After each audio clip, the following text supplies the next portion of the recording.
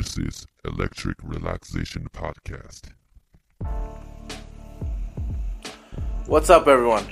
皆さんこんにちは and welcome to the first episode of Electric Relaxation、マークトナイトというですねバスケット、ポッドキャストをやってる、私なんですが、バスケ以外の話をですね、音楽、芸術、映画などですね、いろんなことをバスケ以外のことをですね語るポッドキャストを始めました。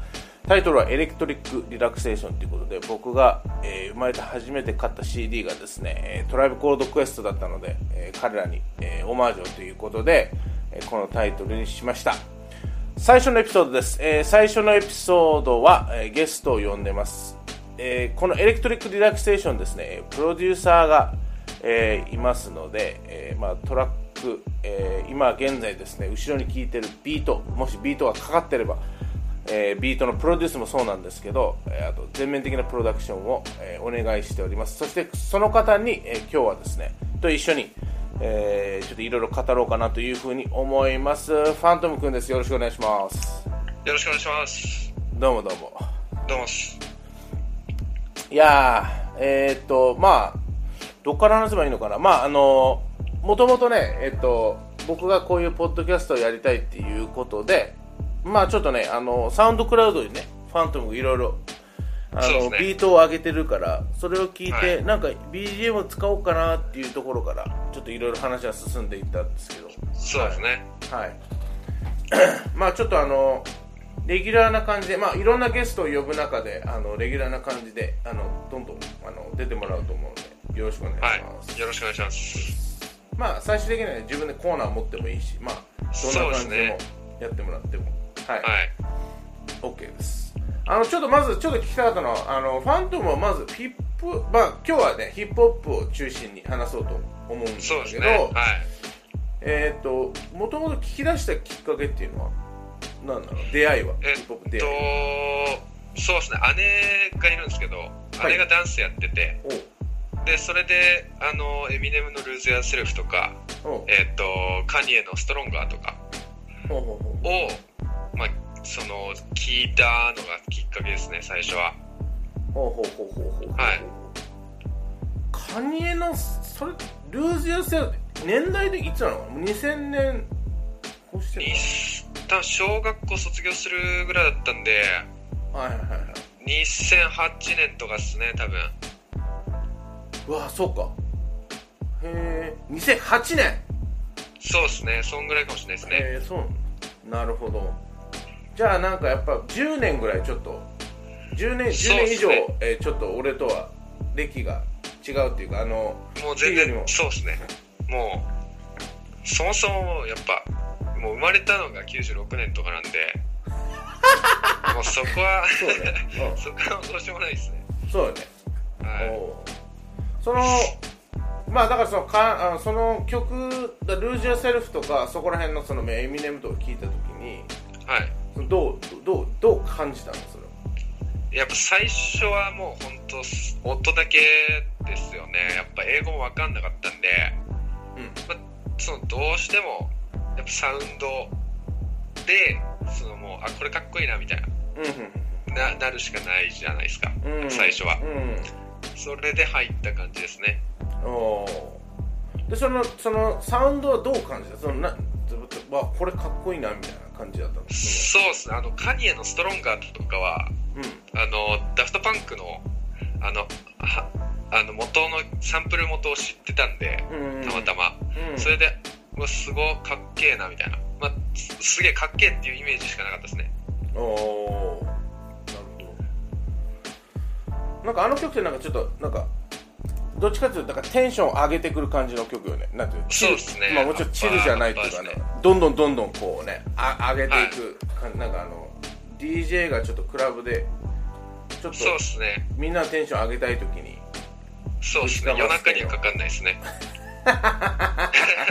寝れなくなるやつよね。寝れなくなるんで、はい。そうか。俺らはバスケしてるけどバスケしたくなるぐらいのね。そうですね。あれ上がりますね、やっぱ。なるほ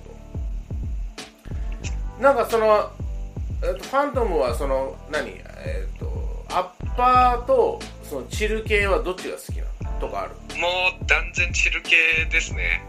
はい、今となっては断然チル系が好きで、ドレイクとか一時期めっちゃ好きだったんですけど、なんかそうですね、ドレイクも結構チル系が多いイメージなんですけど、僕の中で、そのまあアッパーもあるけど、まあ、チルの方が好きで、まあ、だから今で言うとやっぱ J. コールとかもうめっちゃ好きですし、なるほどね。まあ、逆に言うとなんか最近の流行りのトラップとかはあんまり聞かないので。ああ、なるほど。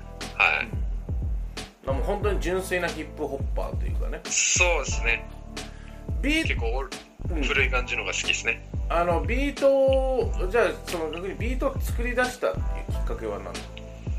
なんかそもそもまあ僕海外留学してたんですけど、そのアメリカ行ってた時に、その時の友達がその自分でビート作ってラップをやってたんですけど、でそのラップやってるのを聞いたりして、なんか俺もビート作りたいなってなったのがきっかけですかね。ああ、じゃあ結構前から、結構前ですね。高校卒業したぐらいからずっとやりたいなと思ってたんで、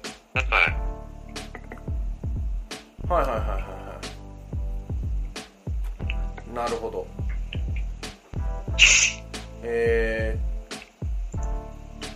で、なんか本格的に始めようと思ったのはいつなの？本格的に始めようと思ったのは大学入ってすぐぐらいなんですけど、最初でもパソコンだけで作ろうとしたら全然うまく作れなくて、でそれで、まあ、最近その MPC みたいなやつがあって、まあ、そのネイティブインストゥルメンツの、マシーンっていうやつがあるんですけど、それの新しいやつが出るっていうことで、そのタイミングでそれを買って、でそれでからですね、本格的にっていうのは。ああ、なるほど。でまあ、今はそれをもっとこうなんていうのかな、こう仕事としてやろうっていうふうに自分で思ってるわけ？そうですね。それはまた、それに至った経緯は？なんかまあ今僕大学3年で、まあ、就活の時期なんですけど、本当は、なんか就活やるってなった時に改めてこう自分の将来を考えてみた時に、なんかまあこういう好きなことやれるの若いうちだけだなと思って、なんでまあやれる時にやってみようかなっていう感じですね。なるほど。ビートを作るにあたって、例えばやっぱりいろいろサンプルしようと思ってネタをいろいろ探したりとかするわけでしょ？そうですね。でその中でやっぱりまあ、先人たち偉大なビートメーカーがもちろんたくさんいるわけだけど、そこら辺を聞いて勉強したりはもちろんするわけ？もうめちゃくちゃしてますね。なるほど。それで聞き方とかがあるの？例えばどういう聞き方をしてるってちょっと変な言い方だけど、例えば俺は歌をやってたから、その歌うときは例えばまあどういうテクニックで歌ってるかとか、なんか歌をこの歌詞はどう解釈してるかとか、どういう歌と思ってるのかとか、なんかそういうのでいろいろあるから、まあそれはほら生ものって生のその生声っていうのはまたちょっと全然違うと思うんだけど、ビートの場合はどういうふうに聞いたりする？まあそうですね、やっぱり注目するのは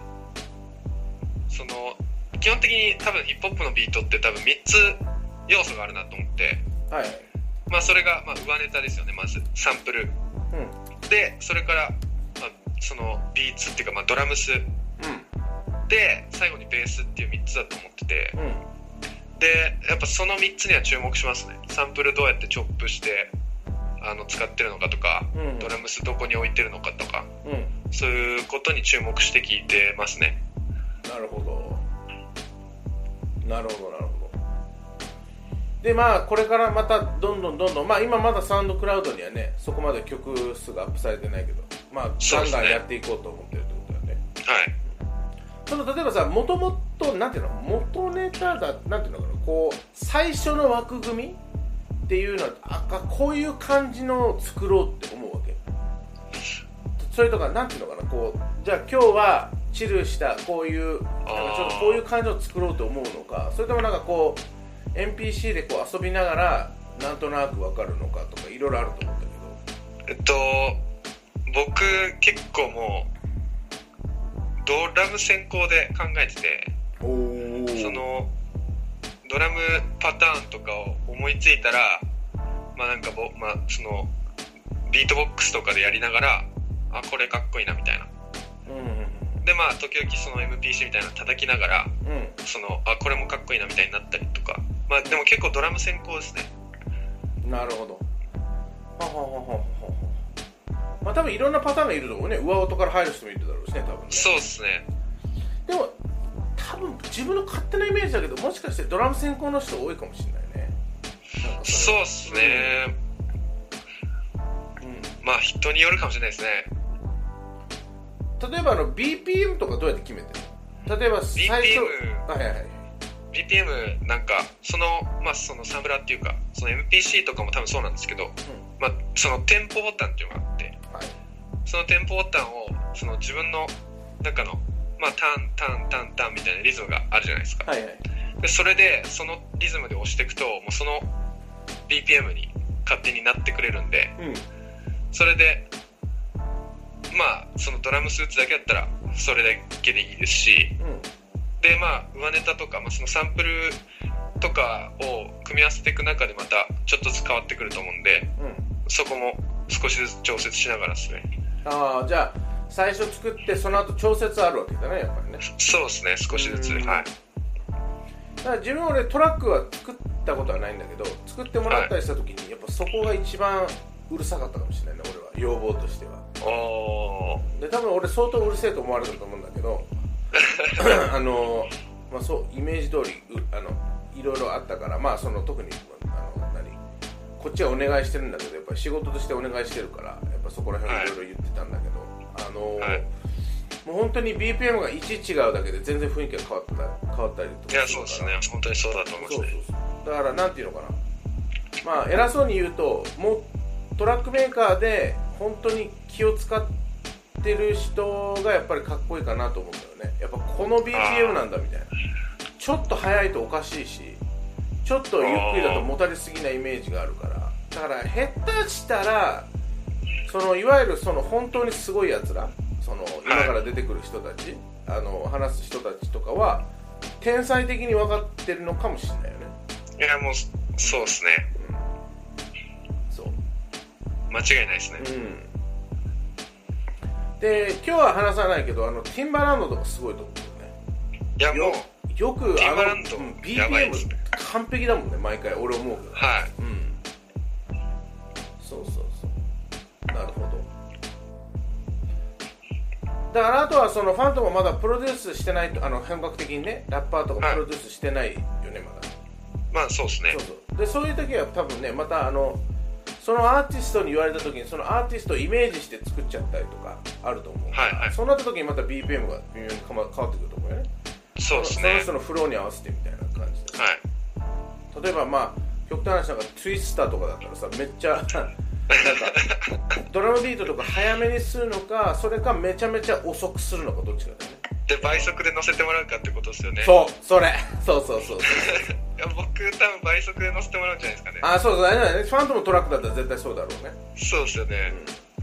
売店で乗せてもらうにもやっぱそこでね、いろいろそのリズムとかも考えるだろう。そうですよね。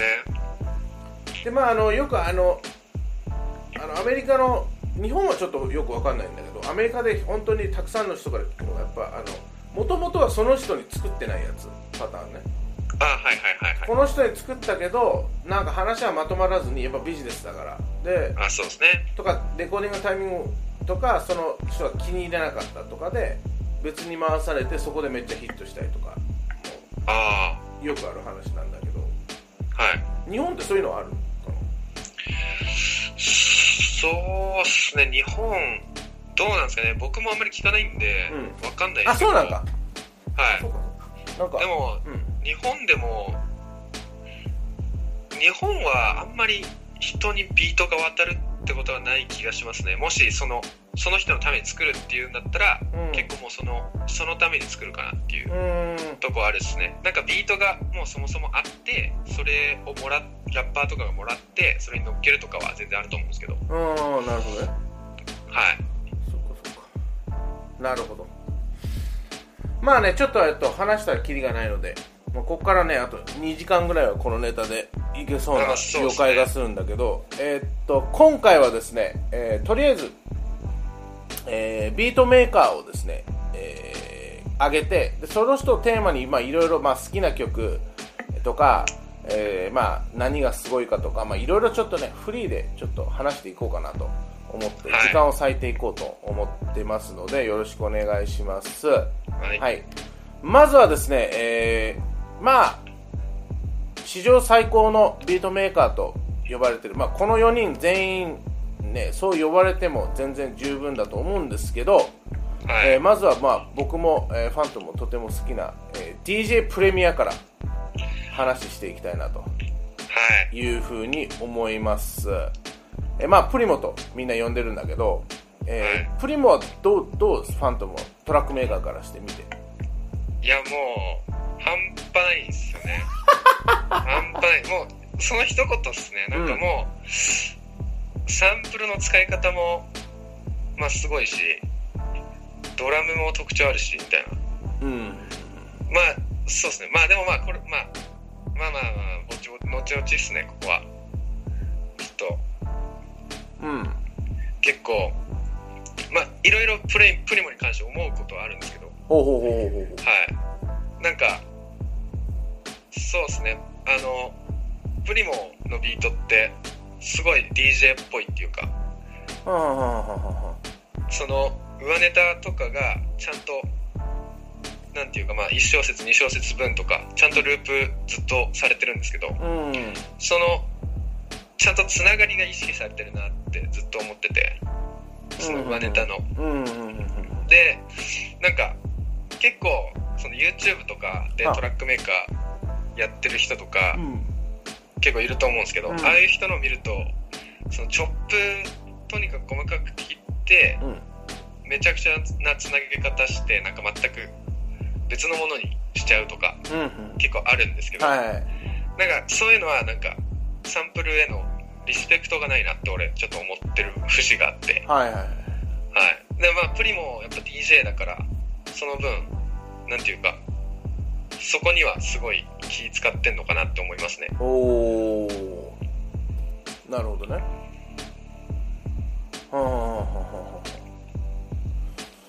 何なんだろうねこの人。みんな今回出てくるみんなそうなんだけど、特にこの人は隙間がかっこいいよね。音の隙間が。そうですね、もう間違いないです。で、多分彼が走りなのかな、やっぱそのなんていうの、音数を少なくするっていう感じ。やっぱり。どうなんですかね。でなんか全然こうガチャガチャしてない感じがね。そうですね。やっぱすごいなというのを思いますね。あとやっぱりそのなんでやっぱりどっかでやっぱシグニチャー的なものを入れてると思うのが、そのこれはプリモだなっていうのが分かるっていうのはすごいいいなと思う。いやもうだからこれ今プロダクションディスコグラフィーを今見てるんだけど、もう普通に知らなかったけどこれプリモっしょってなんで俺気づかなかったんだみたいなのが結構あるもんね今見てて。ありますね。そうこれどう聞いてもプリモだろバカみたいな自分で思うやつ。そうそれは間違いないねそこは。あともう一つやっぱこの人いい意味で変わらないよね全然。そうですね、もうずっと同じスタイルでやってるなっていう。多分同じ機械で同じやり方でずっとやってるんだろうなっていうのが、想像がつく感じだよね、本当に。なるほど。ファントもどの曲が好きなの？キリがないと思うけどそれね。これマークさんにお話もらって、ベストビートを選んでくれっていう風に言われたじゃないですか。はい。ですごいめちゃくちゃ迷ったのが本当にプリモで、ほう。もう本当にいろいろいいビートありすぎてどれにしようかなって感じだったんですけど、うん。僕がまあ選んだのはほう。ASAP ファーグとのほOur Streets ですね。う。これは俺は知らないぞ。これ最近出たばっかりなんですよ。何年なの？もう本当に去年の年末ぐらいなんで、おー本当に出たばっかりで。おう。で意外なとこ来たな、これ。これめちゃくちゃかっこいいんですよね。うん。へー。その昔のそれこそまあザ・フォーマットとか、なんかまあ It's All Real とか、うん。そっちにしようかなと思ってたんですけど、うん。なんか改めてこの新しいやつ聞いたら、なんかこれはこれでいいのかなみたいな。うん。で、あとマークさんが選ばないだろうと思ったっていう、そうだね。そういう理由でASAP ですね。もう一回言って、ASAP ファーグのなんで？ ASAP ファーグの Our Streets ですね。ちょっとね、僕これこっそり今聞きます。今。ああ、知ってるこれ。プロモが知ってる。ああ、はいはいはい。うん。ああ。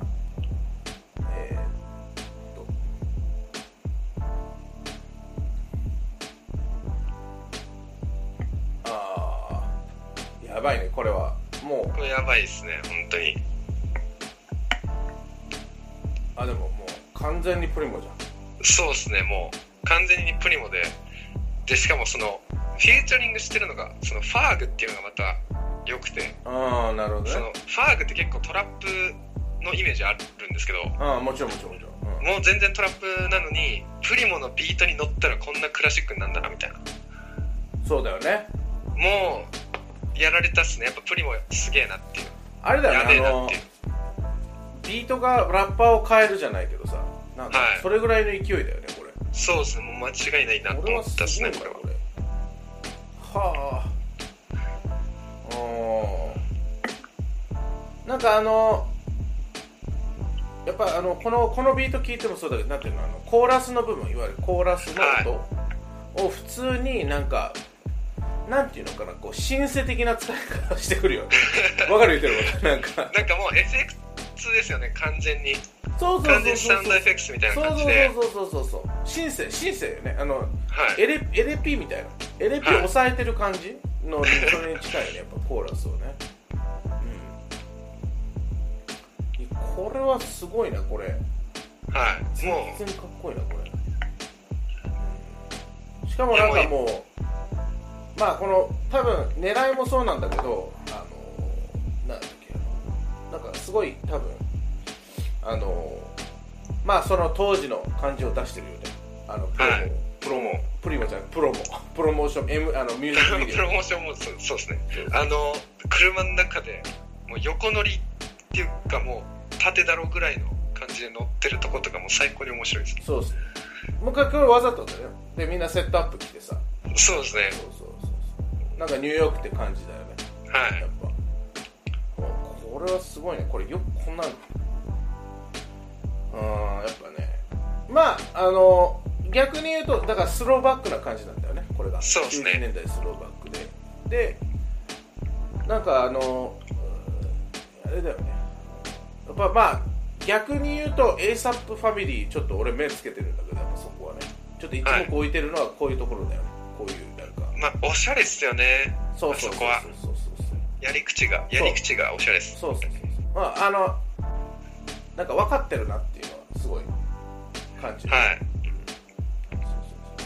だから俺とファントムは全然解雇主義じゃないからね、別に変な。そうですね。新しい、なんなら俺新しい方が好きかもしれないですからね。いいものはいいというふうに思うタイプだけど。だけどまあトラックメーカーとしてまあね、プリモはちょっと外せないところはあるので。そうですね。本当まあマイケル・ジョーダンみたいな感じだね、言うたら。そうですね。本当にまさにそうですね。ちなみに俺がちょっとまあちょっと結構いろいろ悩んだんだけど、はい。もしかしてなんか言っちゃったけど、俺がやっぱ好きなのはビギーのアンビリバブルだね。あー、かっこいいっすね。そこも迷ったっすね、俺も。そう、はい、だからまあこれ94年だから、はい、まあ24年前のビートなんだけど、はい、ちょっとあれはちょっとすごいかなっていう。なんかなんていうんですかね、なんか今聴いてもとかそういうレベルじゃないですよね。そういや、あれはすごいね。なんかやっぱ雰囲気だよね、やっぱ。もうそうですね。そう、あとやっぱなんかなんかヒップホップって感じよね、やっぱ。はい、あの曲もそうだけどね、やっぱ。でもう一つがちょっともう一つベストビートって言ったんだけど、もう一つ挙げるならJay-Z の In My Lifetime Vol.1 のもうそうですね。ファーストトラックのイントロ Million and One Questions。もうそこももう本当迷ったとこっすね、そこも。あ、マジであれはすごいよね、あれね。もう僕 Jay-Z めっちゃ好きなんで。ああ、そっか。もう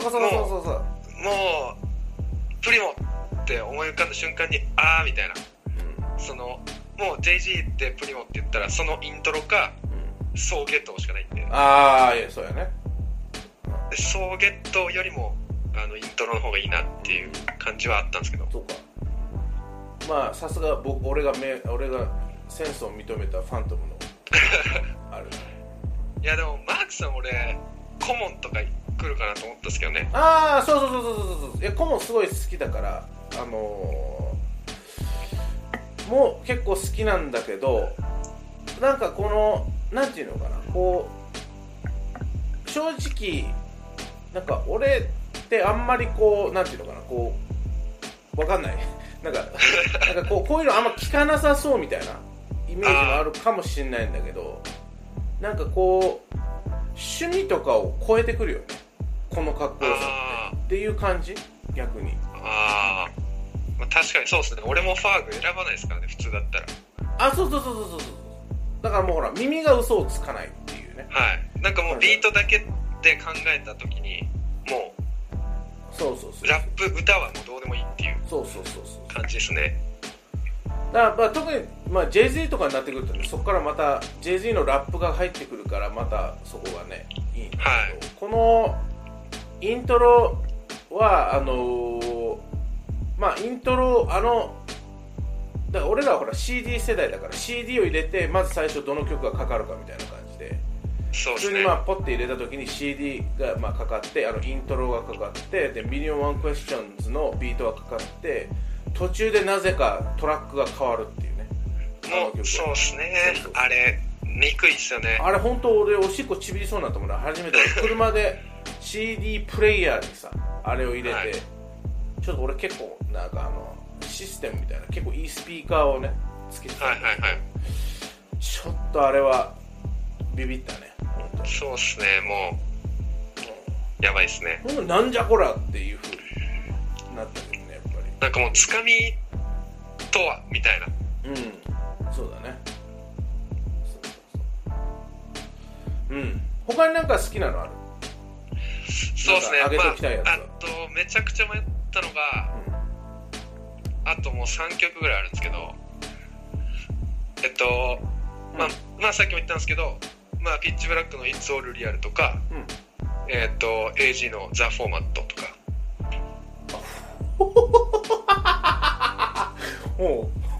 で、AG ってAZ でしょ？はい。で、あとは NIG's のレディとか。かっこいいね。はい。あと、もうこれもギャングスターなんですけど、これ Same Team No Games とか。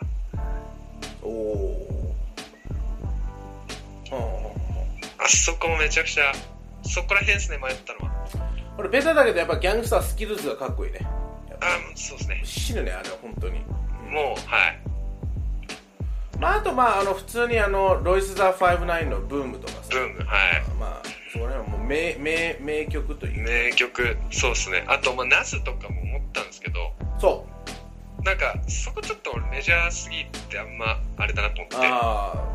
なんかここで俺がナズイズライクでって言ってもみたいな感じになるかなと思って。なるほどね。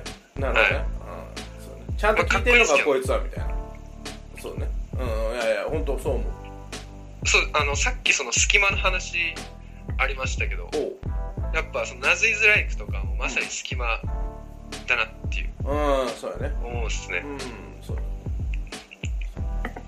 あとやっぱこの人サビがないよね。いわゆる。そうですね。もうワンループですよね。ワンループをずっとっていうので、でも全然なんかわかるよね。もうザ・ヒップホップですよね。そう。NYG's の Your いや俺どれが好きって言ったっけ？レディですね。レディか。俺Your Days Are Numbered とか好きやけど。ああ、かっこいいですね。いやだからもう全然この後半っていうか2000年後半でも全然もう全然いけますよね。もう変わんないっつうか。そうどれ聞いてもって感じですね。そうなるほどね。いやーちょっといきなりちょっと一番濃いのからいっちゃったね。そうですね。でもこの人本当にな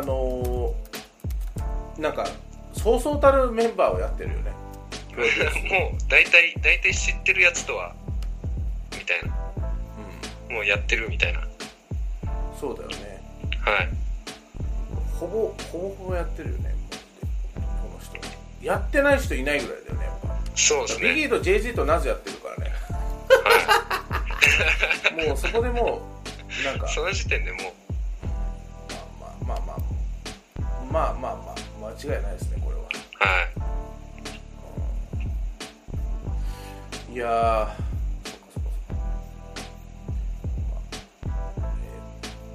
ちょっと今一つ調べて。あと MOP とかもやってるからね。がっつり。MOP といえばプレミアっていう感じが逆に強いんだけどね。僕 MOP って言われるとバスタライムズのちょっとイメージが出てくるんですけど。わかりました。そんな感じでじゃあ次の人に行きましょうかね。はい。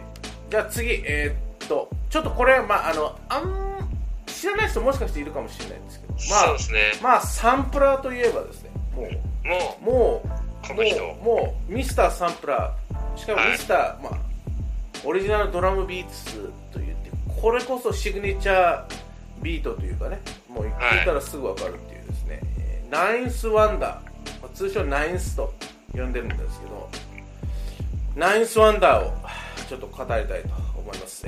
ナインスの何がすごいのかちょっと教えてもらっていいですか？やっぱそのドラムスの特徴もそうなんですけど、やっぱ一番はもうそのサンプルだなっていう、サンプリングがそのチョップがうますぎて、なんかそことそこつなげんのみたいな。そうなんだ。はい。なんかそのさっきプレミアはそのつながりを意識してるみたいな感じのこと言ったんですけど、なんかナインスはなんかもはやそのめちゃくちゃなつなげ方して本当に全く別のものにしちゃうみたいなぐらいそのチョップがうまいなっていう。なんかすごいやっぱ天才的な感じを感じるんだけどね、この人本当に。もうそうですね、間違いないんですよね。もうこの人本当に一番好きなプロデューサーって言ってもいいぐらいなんで。そう、はい、なるほどね。いやしかも今最近ねラプソディをやってるから、もうそうですね。でラプソディはもうなんかちょっとオールドスクールのヒップホップが好きな人も認めてるからね、今アメリカで。そうですね。そうだからやっぱりちょっとこの辺は今結構昔から来てるんだけど、さらにまた来てるっていうね、こうね、ちょっとはすごいと思いますね、やっぱり。例えばなんか俺思うんだけど、ちょっとすごい俺ナインスはビートのバスドラ、ベースドラムのタイミングが他の人と違って、そうですね。ツッコミで入れてたりするんだよね、もたれじゃなくて、だからちょっとこうビートだからクリックの音よりアーリーで入れてる、ちょっと先に入れてるから、ちょっとツッコミ気味のビートがちょっと特徴かなと思って、で俺それ最初すごい違和感があってなんでこんなずれてるんだろうと思ったんだけど、なんかずっと聞いてるとそれがまたいいなって思いましてきて、やっぱこいつまあ僕はちょっとまあプレモもそうだけどナイスは天才だなっていうのはすごい思うね。なんか天才ってこういう人なんだろうなっていう。そうまあ有名なもうプロデューサーはもう、まあ、ほぼほぼ天才って言ってもいいぐらいな気はしますけどね。そうだね。あとやっぱその作るなんていうの、作るスピードっていうのもそうだけど、やっぱその持ってくるネタとか、そうっすね。まずそのなんかサンプルのバンクっていうかサンプルのなんていうの、あれがすごいよね。多分ストックが持ってるネタが多分そこはもうエンドレスにあると思うから、たまにやっぱここを持ってきたんだっていうのもすごいと思うし。そうですね。そこはちょっと勝負ではあると思うんだよね、このサンプラーとしては。じゃあどのビートが好きですか？僕これもやっぱめちゃくちゃ迷ったんですけど、でも結構すぐ決まったっすね。僕はDuckworth by Kendrick Lamar ですね。これはいつのアルバム？これ最新のやつですね。Damn からの最後の曲ですね。はいはいはいはいはいはい。ですか。なるほど。これはなぜ？